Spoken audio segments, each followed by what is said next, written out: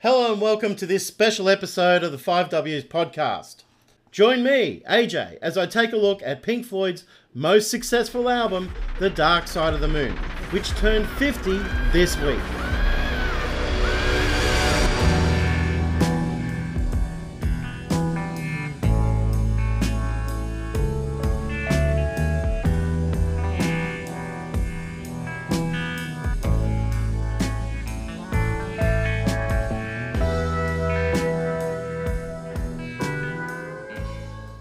Who? The English rock band Pink Floyd. What? The band's 1973 album, The Dark Side of the Moon. Where? Recorded at EMI's Abbey Road Studios. When? Recorded in sessions in 1972 and 73. Why? The band members were trying to make a philosophical statement about life itself, as well as reflecting on the tough lifestyle and pressures placed upon a rock band in the 1970s. Released at the start of March in 1973, The Dark Side of the Moon by Pink Floyd was a powerful indicator of a band that had finally managed to find its musical direction. With a set of classic songs, amazing production, and iconic artwork, this album paved the way for the band for the rest of the 1970s and into the 1980s. So where did the musical journey for this band begin? And how did they follow the yellow brick road to this amazing success in 1973? Ha ha. Pink Floyd was an English rock band formed in London in around 1965. They quickly started to gain a following as one of the first British psychedelic groups. This meant trippy music, trippy light shows at their concerts, all that sort of thing.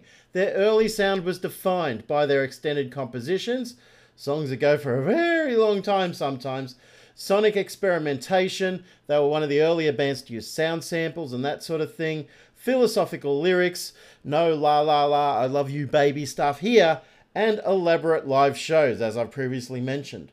They signed to EMI Records in 1967 and had some modest success with early singles Arnold Lane and See Emily Play. Unfortunately for the band, however, trouble soon appeared on the horizon when their frontman and primary songwriter, Syd Barrett, started to suffer from some sort of problems that ultimately led him to being ousted from the band. Some blame a nervous breakdown of some sort, but it's highly likely that large consumption of LSD led to Syd Barrett's collapse. It was really, really unfortunate, but once again, that's a story for another podcast. Dave Gilmour, the guitarist, was recruited as a replacement for Syd, and they continued on. The experience the band had with Syd, however, had an impact on pretty much all of their subsequent music. He was always haunting them in some ways. After Gilmour joined the band, the leadership was increasingly taken up by bass player Roger Waters. Waters' songs of darkness, disillusionment, and emotional turmoil sent the band in interesting directions, but this was fortunately tempered by the work of Dave Gilmour and keyboardist Rick Wright. It wasn't always doom and gloom, and if it was, it sounded great. It sounded awesome. So the band released the album More and Ummagumma in 1969 after the departure of Syd Barrett. Atom Heart Mother in 1970. That had a lot of brass sounds and orchestra sounds, and generally the band wasn't too happy with that one. There's some good tracks on it. Metal in 1971 and Obscured by Clouds in 1972. Across these albums, Pink Floyd experimented with a variety of songs and sounds, but it was Metal in 1971 which proved to be the most influential for the future sound direction of the band, with the songs One of These Days and Echoes. One of These Days was essentially an extended guitar solo across the length of the entire song, showcasing Gilmour's amazing guitar talent. I really don't need to talk him up. Everybody should know how great he is. But Echoes was a 23-minute concept song which filled the entire second side of the album with just amazing sounds, a lot of sampling and great lyrics. More than any other track, it pointed the direction to the Pink Floyd sound that finally emerged on Dark Side of the Moon. The Dark Side of the Moon was recorded in 2 sessions in 1972 and 1973 at Abbey Road Studios, with engineer Alan Parsons doing much of the production work. Developed during live performances before the actual recording began, which was a fairly normal process for the band back in those days. Imagine a modern band these days showcasing a new album live before they even record it. It wouldn't happen anymore. But anyway, it was conceived as a concept album that would focus on the pressures faced by the band during their arduous touring and recording lifestyle. It also reflected on the mental health problems and emotional collapse of former band member Syd Barrett. The album. As with most good concept albums, the songs tend to blur and meld into each other, with few tracks being isolated from any others on the album, part of course the gap between side 1 and side 2. The opening track is the combined Speak to Me, which serves as a combined thematic introduction to the album, containing elements of many songs that are to follow. It's a very brief track. It's good. It's not really much of a song in all honesty, though. This leads directly, however, into the second track, Breathe. Breathe is just sublime. It's a great, proper opening for the album. Beautiful lyrics sung beautifully by Gilmour, with some great guitar work. A slow and soft, proper start to the album. But things from that point, we're going to start to get a bit weird and just continue on. So the third track on the album is On the Run. This is more of a soundscape than an actual coherent song. It highlights a lot of the effects and sample works used on the album, with some excellent percussion work by drummer Nick Mason. Personally, this is one track on the album I'm more likely to skip. Yeah, I listen to the whole thing, but this is the one that's like, sometimes, you got to be in the mood for it. There's nothing wrong with it, but I don't know. It always sounded very stagey. It's a very stagey sort of piece to me, piece of music. It just sounds like something that on stage, I could see the purpose of it. On the album, it's a bit redundant. On the Run crashes into oblivion appropriately, and we start to hear the ticking clocks. It's time.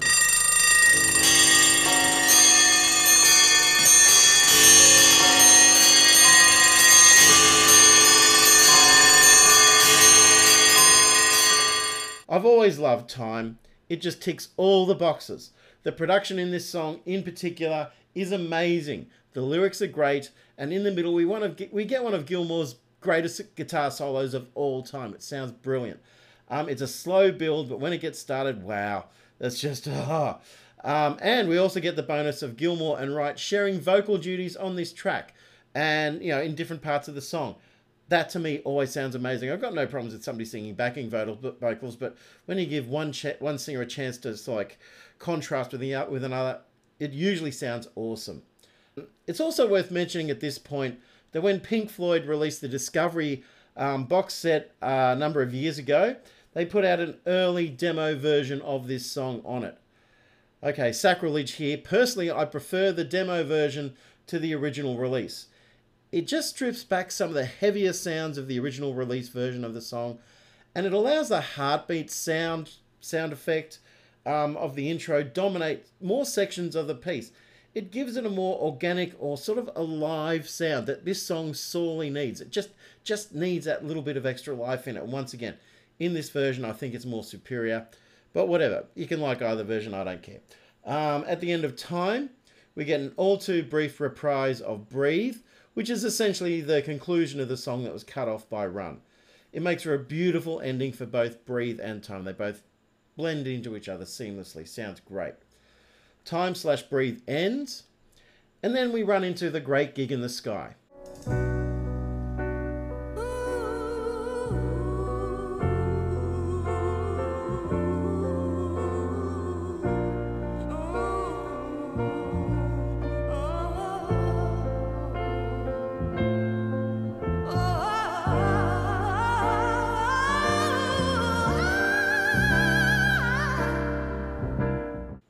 This is another amazing piece of music. Some great samples from a Floyd roadie giving his I'm not frightened of dying speech leads to the amazing vocals by Claire Torrey. The story of how she was essentially led into a recording booth and told just to sing a song, just think of it up on the spot with no words, is legendary. She does an amazing job. It took 3 takes for her to get it, and this amazing song is the result. And she had to sue Pink Floyd years later, where it was pointed out, it's like, yeah, actually she deserved a songwriting credit. on that album, on that song, and that's absolutely correct because she was forced to make it up herself. So yeah, great work from her. It's not my favorite track on the album, but I know for many it really is. It's a difficult song to describe. Just listen to it. Just listen to it and give it a chance. It's not conventional in any way, shape, or form. Okay, side 2 opens with Money.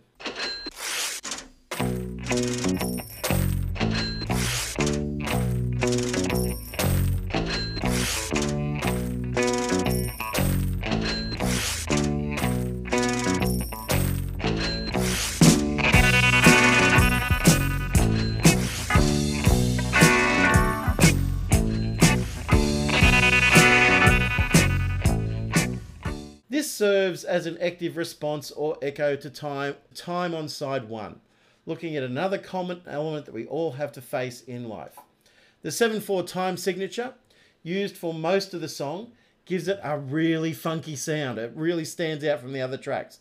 They switch over to 4/4 for the guitar solo in the middle, probably to retain their own sanity, but the 7/4 stuff just sounds amazing, but you hardly notice the shift over.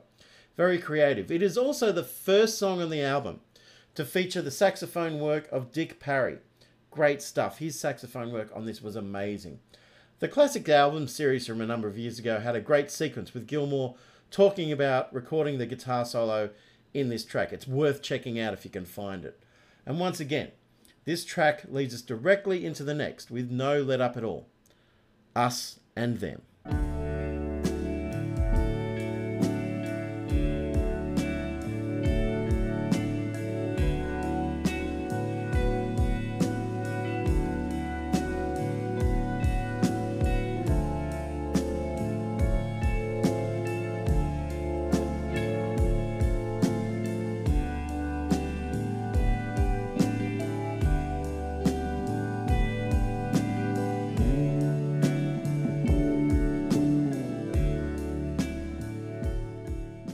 Difficult to know where to start with Us and Them.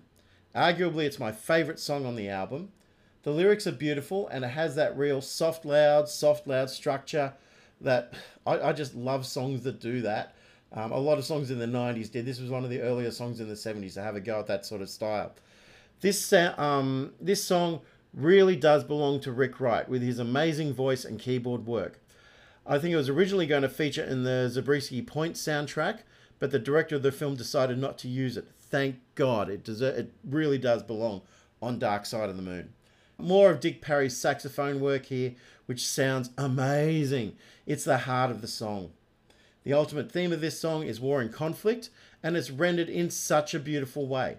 It also features the iconic, if you give him a quick, short, sharp shock, roadie sample. Great. Once again, I'll note that it's worth checking out the early mixed version of this song from the Discovery box set. It strips back some of the sound to let us hear Rick Wright's keyboard work more clearly, and Dick Parry's saxophone work sounds breathier. It just sounds like he's breathing into the saxophone. Sounds amazing. It's definitely superior to the original release version. A great version of the song.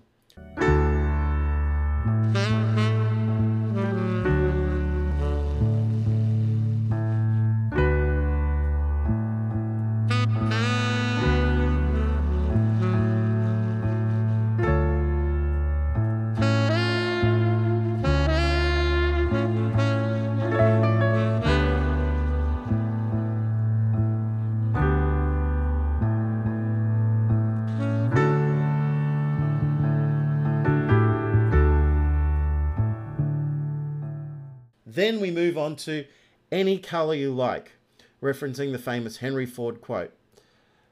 Okay, for the longest time, I was unimpressed by this track. Essentially, it's a long instrumental. It sounds a bit jammy, that sort of thing, bit improvised. And you know what? Well, times change, and so do tastes. And I love this track now. I listen to it every time. Don't skip it anymore. It sounds great.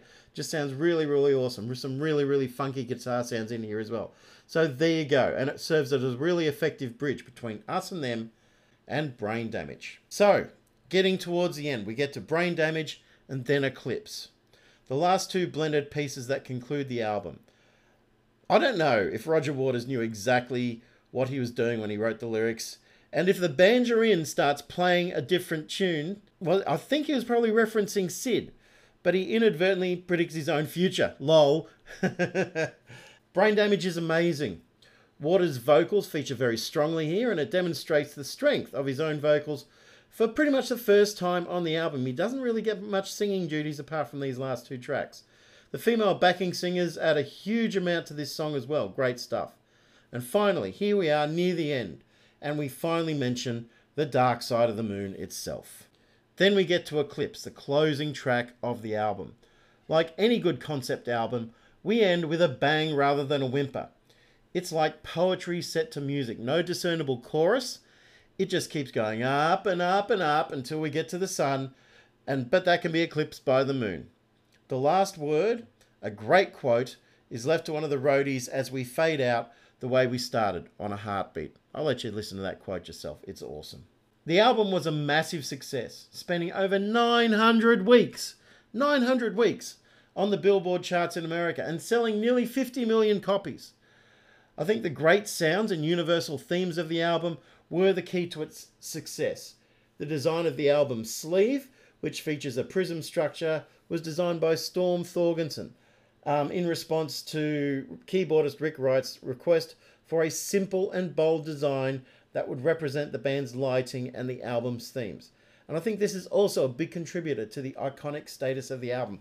It looks stunning, and it looks like there's been impersonators, but it looks like no other album cover. No pictures of the band, just lyrics on the insert and that sort of thing. Very simple, very stripped back, very dark, that sort of thing. But the artwork just truly looks amazing. Personally, I think the album holds up amazingly well.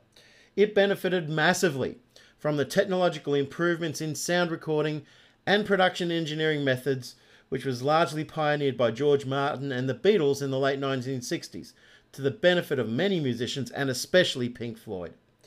There's been a lot of remixes and improved versions over the years and higher definition things and all that sort of stuff, but the original vinyl version demonstrates that the album was pretty much perfect at its first release. Legacy for Pink Floyd. Fortunately for Pink Floyd, they had more music glory in their future. The three subsequent follow-up albums, Wish You Were Here in 1975, Animals in 1977, and The Wall in 1979, all continued the concept album ideas that had started with Dark Side. After that, for Pink Floyd, well, that's a story for another podcast. Legacy for everybody else. The artwork alone has been copied and parodied pretty endlessly for the last 50 years. As for the concept album idea perfected in Dark Side, well, there have been some imitators, but few have been quite as successful. It certainly inspired the next generation of musicians, especially the guitar solo stuff. There were notable cover versions of this album as well. The reggae version, Dub Side of the Moon, by the Easy Star All-Stars, is amazing and definitely worth checking out. Taking away the moments that make up a dull day. You the good brother say, ain't got a time to play. You feather and waste the hours in an offhand way. Time is the worst, the time can be a disaster. Kicking around on a piece of ground in your hometown. And the Flaming Lips and Stardust and White Dwarfs with Henry Rollins and Peaches doing Dark Side of the Moon is also amazing. Definitely worth checking out. A very different sound and a few very different takes, but it's great. Check it out as well. The moments that make up a dull day. You fritter and waste the hours in an offhand way. Kicking around on a piece of ground in your hometown. Waiting for someone or something to show you the way. For me, this album has always been an inspiration. It's one of the few albums I can listen to from start to finish. I really, really enjoy it. The future? Well, I'm sure this will be remembered just as well in another 50 years' time. Thank you for listening. See you later. Taking away the moments that make up a dull day.